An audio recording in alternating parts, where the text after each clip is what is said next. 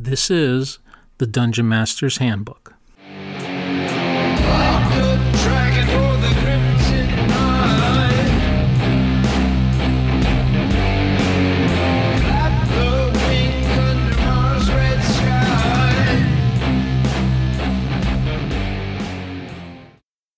This is episode 28, and in this episode we are going to visit some of the games that I'm running, as well as talk about some of the lessons that I've learned from each of the games.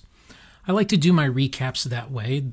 This podcast was meant to help people learn how to run campaigns from an old school perspective.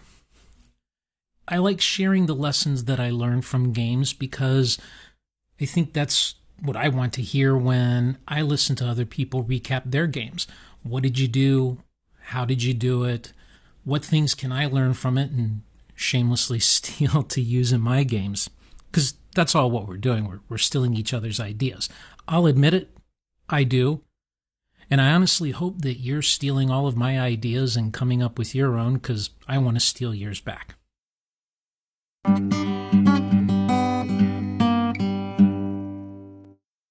The first game I want to talk about is the solo game with my wife.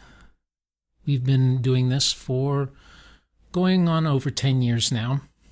And the basic premise of the campaign, I probably haven't talked about that in a while. The basic premise of the campaign is she is the descendant of a famous mage known as Kellis Thuran. She had a lover named Calypso who ended up being quite the bastard. He murdered her entire family and left her pretty much homeless. So she started adventuring to regain back some wealth and to get revenge. What she's found herself embroiled in is a bit of a magical war where mages of good and evil are trying to recover these things known as dragon stones, because you can use dragon stones to summon dragons. And she has managed to get a hold of some of these stones, which then she promptly, unfortunately, lost to some NPC mages. And trust me, she's never let me forget that I took things from her. Note to self, or actually note to you all as well, when playing with your spouse, be careful how much you take from them. Anyway, so she got some stones, lost them, and now she's recovered another one, and she also is walking around with a dragon companion. So it's a fun little game. And she currently is in the city of Zayport trying to get into the last tower of her ancestor. She's the only one that can get into these towers because she is of the blood. And I think I mentioned a few episodes ago that this city that she's in, I've pulled inspiration directly from the city of Jakala, which is from the old D&D-esque game Empire of the Petal Throne, the Tekamul campaign setting. Jakala is the main city, if you will. And the inspiration I took from it is that it is somewhat xenophobic. It's not very friendly to strangers and foreigners. It's a very rigid society with a lot of rules and customs and traditions and ways of doing business that isn't cash only.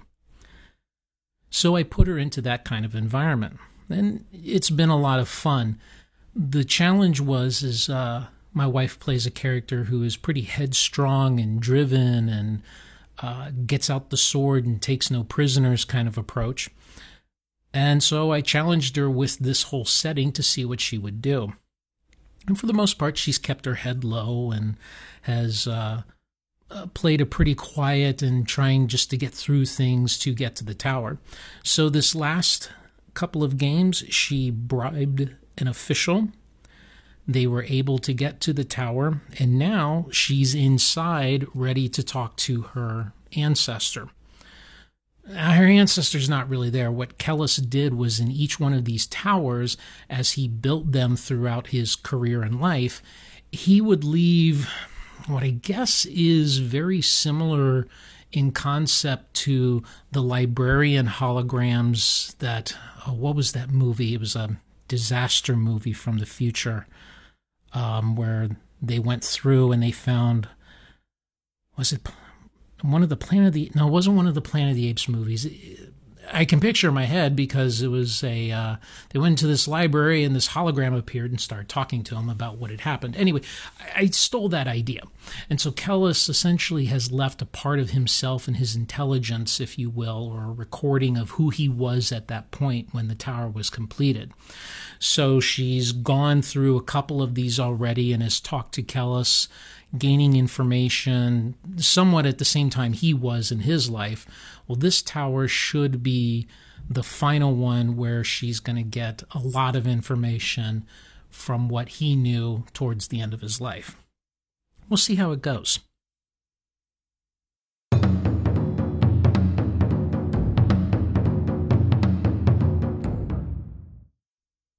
The next game I want to talk about is my online play-by-post game, which is set in my Etnera campaign.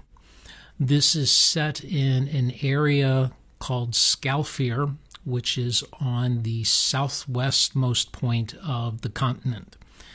I did that because I wanted to keep the different groups separated as much as possible by geography and now by time, because time has gone more slowly for the play-by-post campaign.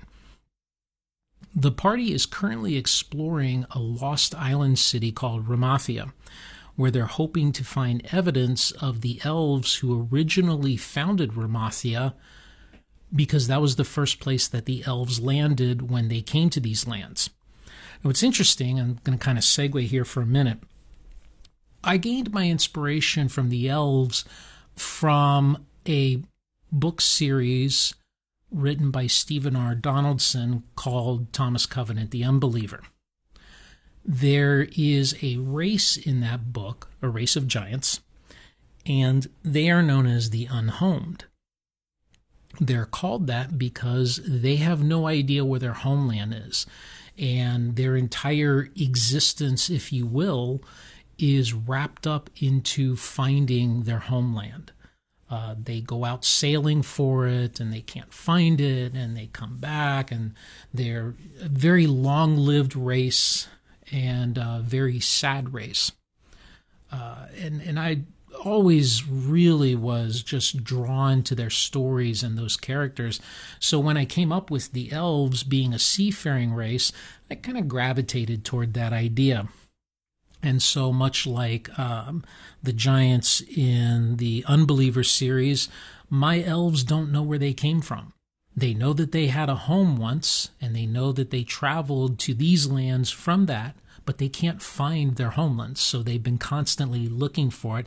And they have these things called searches, where they send elves across the lands to try to find some sort of evidence, if any, that might lead them back to their homelands.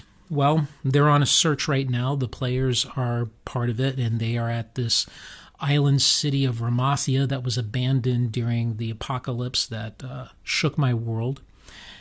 And they've been exploring it for a while. We're kind of in an interlude right now. They escaped a temple complex that they had explored. They were in kind of a rough area of the city that had a lot of different things going on.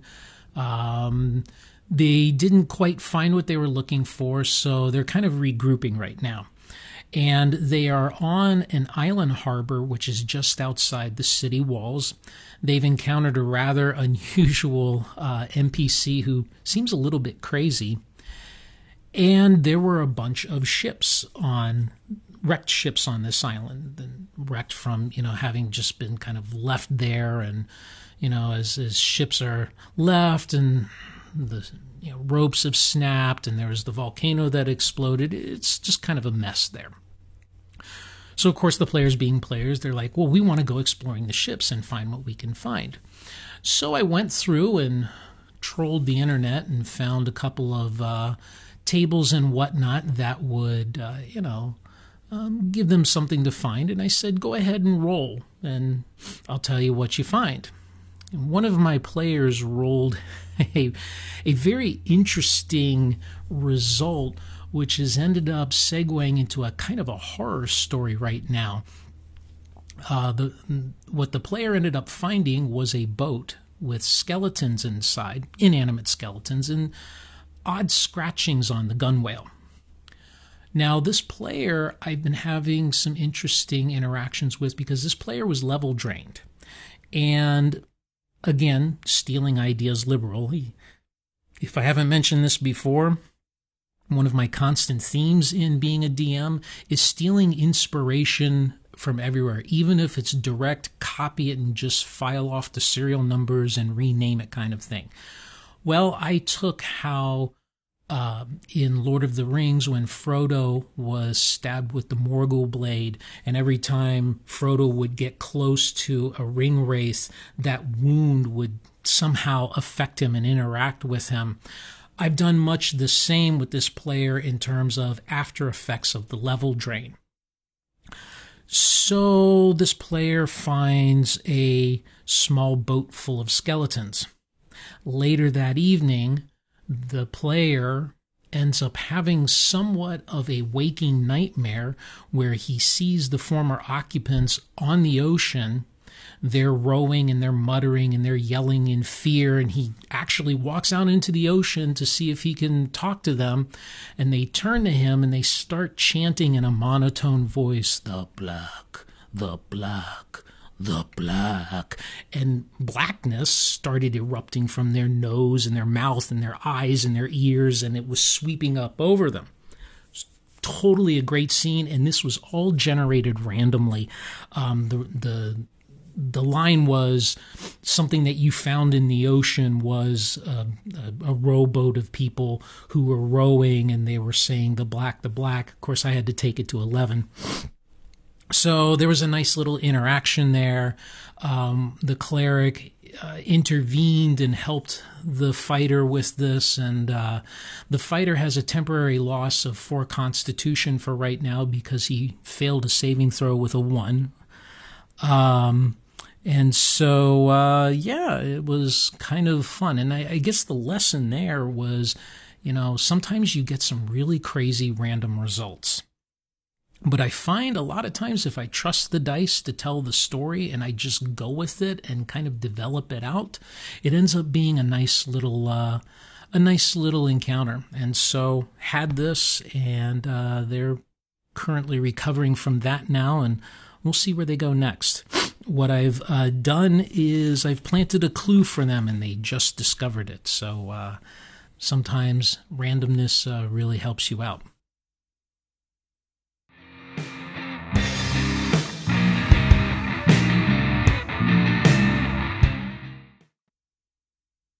The next game I want to talk about is my online Roll20 game, also set in my Etenera campaign world.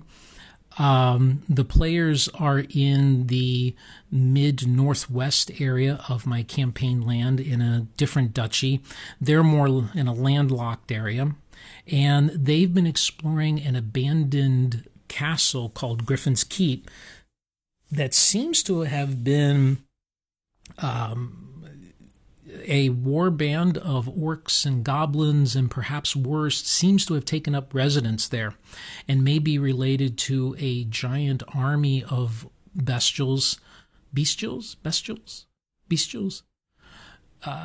that are besieging a far-off city to the west called Shalom.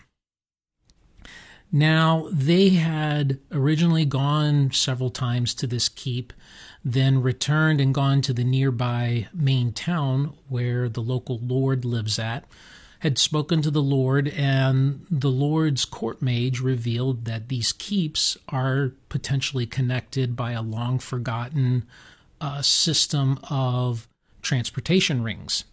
Yes, I shamelessly stole from Stargate. Sue me.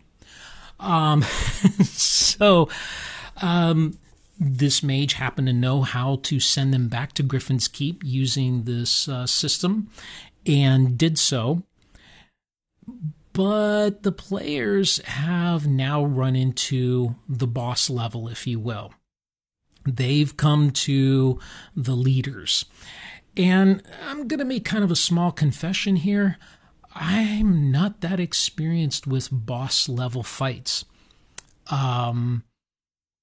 Most of the time, my players haven't gotten that far, or if they have, it's been a very quick kind of situation because the players have just blown right through it. We won't talk about the 2 TPKs with the Troll Mage. So I wanted this boss fight to go a little differently. So the lesson here was, for me, was setting up this boss fight to be waves. So they come into the main keep of Griffin's Keep, or the main hallway, the main building, if you will. And there's some low-level clerics there. There's a low-level necromancer there. And there are a few zombies. Well, they, fare pretty well with that. Then comes the next wave, which is the other remaining clerics that were in other rooms on this lower level, as well as some zombie goblins. And the players are starting to realize that what has happened is that all of the orcs and goblins that they killed previously have been all risen or raised as zombies, and they're having to fight them again. They're not real happy with that. So they managed to turn the goblin zombies, and I throw the next wave onto them, which is orc zombies. Now they're starting to get worried because their resources are running out. Their hit point resources, their magic spell resources, and they're thinking, this might be a good time to retreat. So they pull off a good fighting withdrawal, and they withdraw in fairly good order. They've even captured one of the low-level clerics and are taking him as a prisoner. So they leave the inner bailey area, and they're in the outer bailey of this castle, and they're heading back to the gatehouse. Well, the bosses had already set a trap for the players, assuming that the players were going to hit the gatehouse to try to get back in. And so the players ran into the back end of that trap. There's a bunch of orcs on top of this ruined gatehouse, moat house, with crossbows. So the players started getting crossbow bolts rained upon them. And this is where tragedy struck. The players, through a few adventures, had met the local noble's son. He was a bit of a thug. He was a man who was starting to swing to the wrong side of the tracks. And I kind of based him mentally, if you've watched the TV show The Last Kingdom. That's, I think, on Netflix, and it's based on a series of books of the Dark Ages where the Britons are fighting off the Saxons, and kind of the history of what's going on. I think, how was that? 1000 or 1100 AD, somewhere around there. My memory's not too good right now. Anyway, there was a character in there called Ethelwald, who was the son of a former king, a bit of an ass, a bit of a spoiled brat. And I kind of felt like that if Ethelwald had been maybe had his head straightened out right a little bit earlier in life, he wouldn't have turned out to be so awful. And so that's how I kind of thought of Hewden. Hewden was this NPC. Well, the paladin took him in kind of under his wing and, was watching out for him and even serving as a good example, and Hewden had actually turned around. In fact, so much so that when the players visited the noble was very impressed with how Hewden was acting and was more than willing to help the players. Well, Hewden died. My rule is that monsters and NPCs, once they hit 0 hit points in AD&D, they're dead. Deader than dead. They have, gone over to the other side. They have joined the choir everlasting, and there is really, you could do a raise dead or a resurrect or what have you, but you need the body. And what happened here was that the orc crossbowman had killed Huden with the rain of crossbow bolts. And a couple of the players were going back to help drag his body away, and then one of the players fell.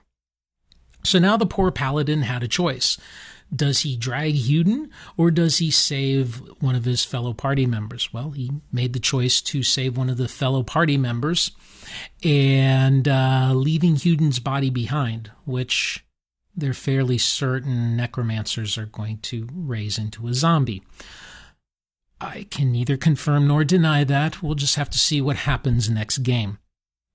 So it was a somber moment, and the player wrote a very wonderful journal entry. I will put the link to that journal entry in the show notes if you'd like to read it. Even though it wasn't a player dying, there was still that you got to respect how the players feel. They were very saddened, and it was just a moment.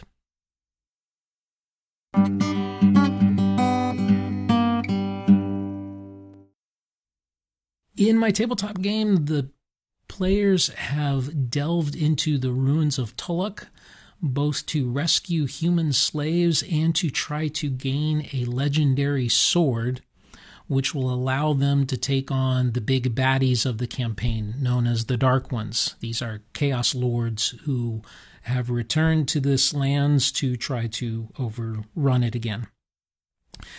Last episode or last adventure, they were trying to escape the demon fortress, which they managed to do. And now they had opened the way to the sword itself.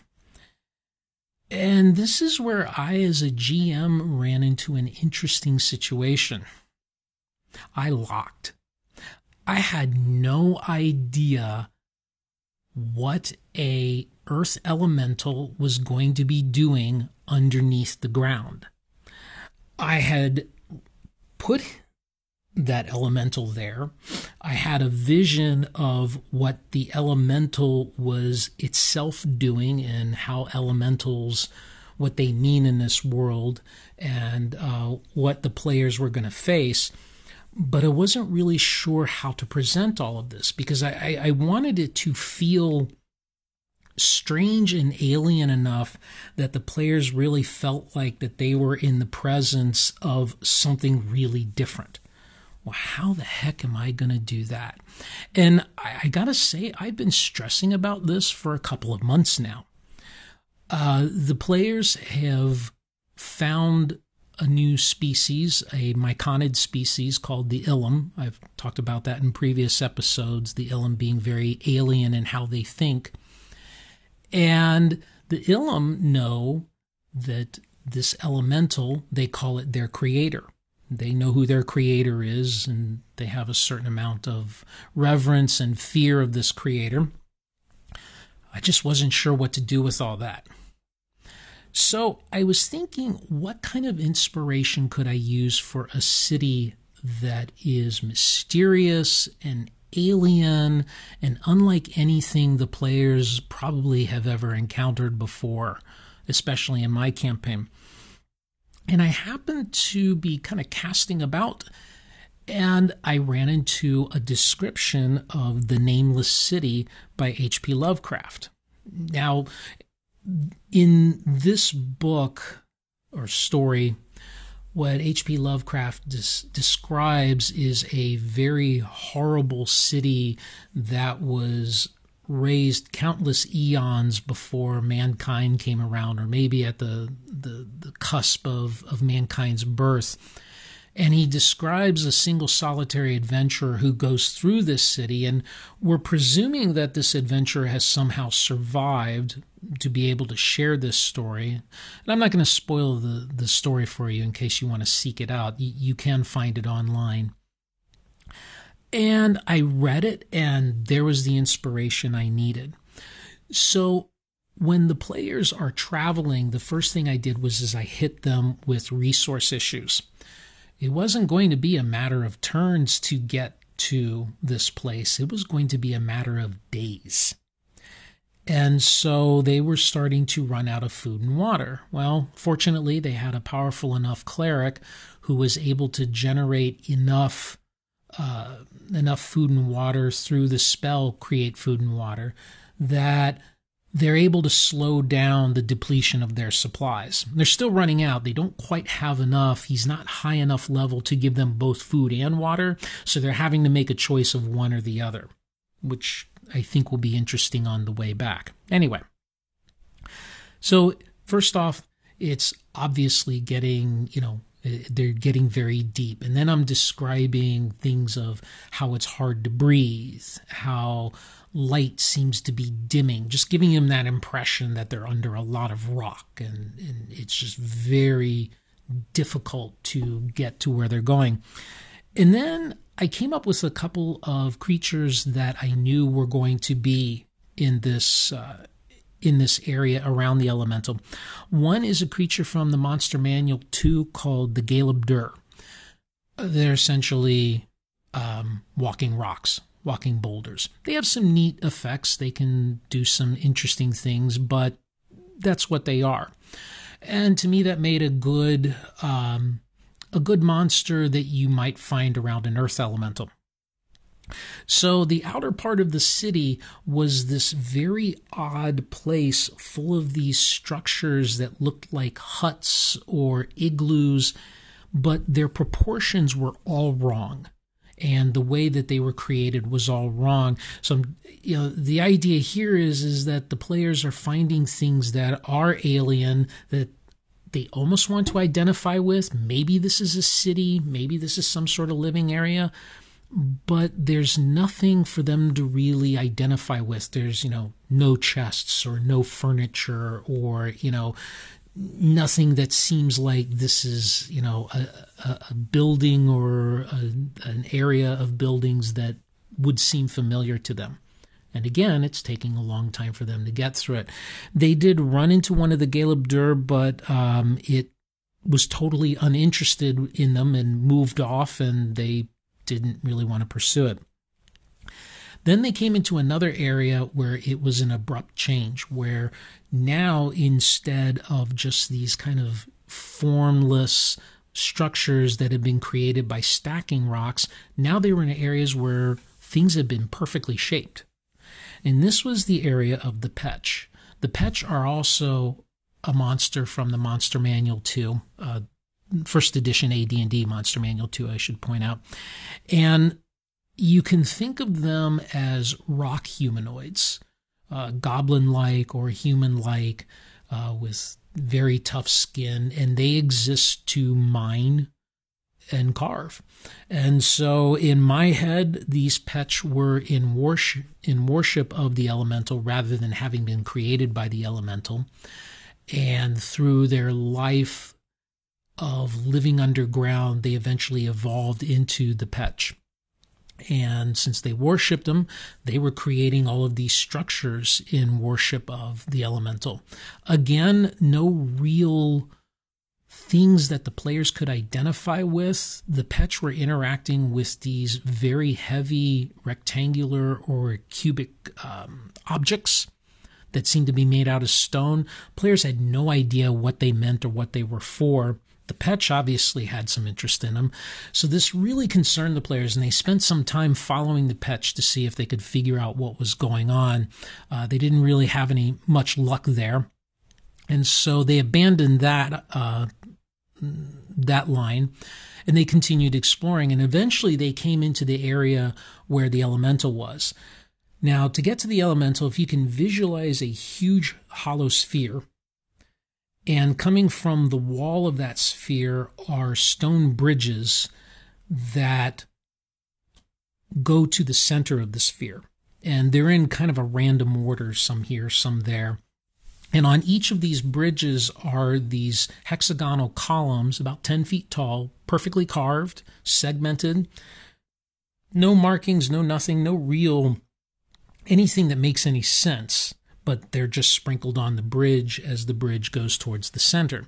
And in the center of this hollow area is another sphere, a stone sphere, and at the end of each bridge is a huge stone door. That's what the players ran into. I'll kind of speed this along because this podcast is getting very long in my recounting here. The players made it through all of this. They opened the door. They navigated through this second sphere, which was bright light, so bright that it made everything almost like the light was a fog. It was so bright, and all you could see was about 10 feet in front of you. And they finally ran into the elemental. The elemental really didn't care about them much, but it was very concerned about why they had one of the Ilum with them. So it had a conversation with the Ilum, and then it talked to them. And the long and the short of it is they were able to negotiate to get the sword. It has put a geas on them that they now have to help protect the Ilum, and their first job is to go and destroy those xenomorphic monsters that the Ilum have run into previously. And I described this in another episode. This is another section of Tulloch that the players have run into, where the tunnels look like the xenomorph tunnels from the Aliens movie. And so having negotiated that, they get the sword. And this is where things kind of went sideways. So they have this legendary sword. The paladin goes to reach for it, and then the chaotic thief, not chaotic so much in like alignment, although you could consider her chaotic. She's not like an evil character. She's just an unpredictable, very random character. She suddenly decides she wants to reach for the weapon, because where the paladin is seeing a shining sword, she's seeing the blackest dagger that she's ever laid her eyes on. They both reached for it. There was a small tussle, and the thief ended up getting the weapon.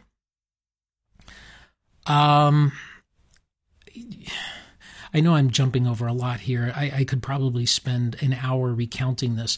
The paladin and the cleric were seeing avatars of their god, and their gods explained to them what the weapon was, how it worked, and what they were going to have to do. And to cut to the chase, the players have to figure out a way of themselves becoming gods in order to wield the weapon against the Dark Ones. And what they found is that gods aren't quite what they may have thought gods were. They're not omnipotent creators who are somehow woven into the universe. They're more like ascended or highly evolved humans, where, yes, they're very powerful. Yes, they exist somewhat outside of what the players exist in, but they're not quite what the players imagined. In fact, it's actually the elementals themselves that are more of what the players thought gods were. So the gods are explaining this, and it was a huge information dump. And it was one of those sessions where you got done, and I looked around at the table, and everybody was just somewhat stunned and slack-jawed. And then there was a little bit of aftermath to all that. I maintain a sign-up sheet on Google Docs where my players sign up for the games, so that way I know how many are coming, and if there's more than 8, the first 8 who sign up get to play, and then there's a waiting list. Well, one of my players who had been on the list suddenly disappeared. And so I've spent this past week in somewhat of nervous anxiety because this player is somewhat upset at how things turned out. In fact, that's why this podcast was a little late. I was hoping to put this podcast out on Tuesday, but I didn't want to talk about this game until I had some sort of a feeling of what was going on with this player. I have heard from this player, and we are going to have a phone call tomorrow, and I hope I can talk this player through it. They are upset. They had kind of seen themselves as the natural wielder of this sword, that this was their destiny and their quest, only to have it usurped by another player. And I think given the session, and I'll be really honest with you, I was dead tired. I had only gotten 4 hours sleep prior to this session because of a work-related thing going on. Probably didn't explain the whole thing of what was going on to them as well as I could have, but this weapon is not meant for just one of them. It's actually meant for all of them because they're all in some way going to have to contribute to defeating the Dark Ones. I probably need to make sure that this player understands this. This is not just the Thieves' Dagger. This is her dagger, as well as it's going to be the Paladin's sword, as well as it's going to be the fighter's bow, and so on and so on. So hopefully we'll be able to take care of that. But that's kind of... it is somewhat of a new situation for me to have to handle. I certainly understand where the player's coming from. This player has been with my campaign almost the entire 10 years. And to see something like this just on the cusp of it, and then it doesn't go quite the way they thought it was going to, I can understand where that feels, there's a lot of emotions to it, sadness and maybe a little anger, a little disappointment, what have you, a little letdown. I totally get it. And I'll do some talking and hopefully I can, help this player understand what's going on and we can pull them back into the game. I would really hate to lose them.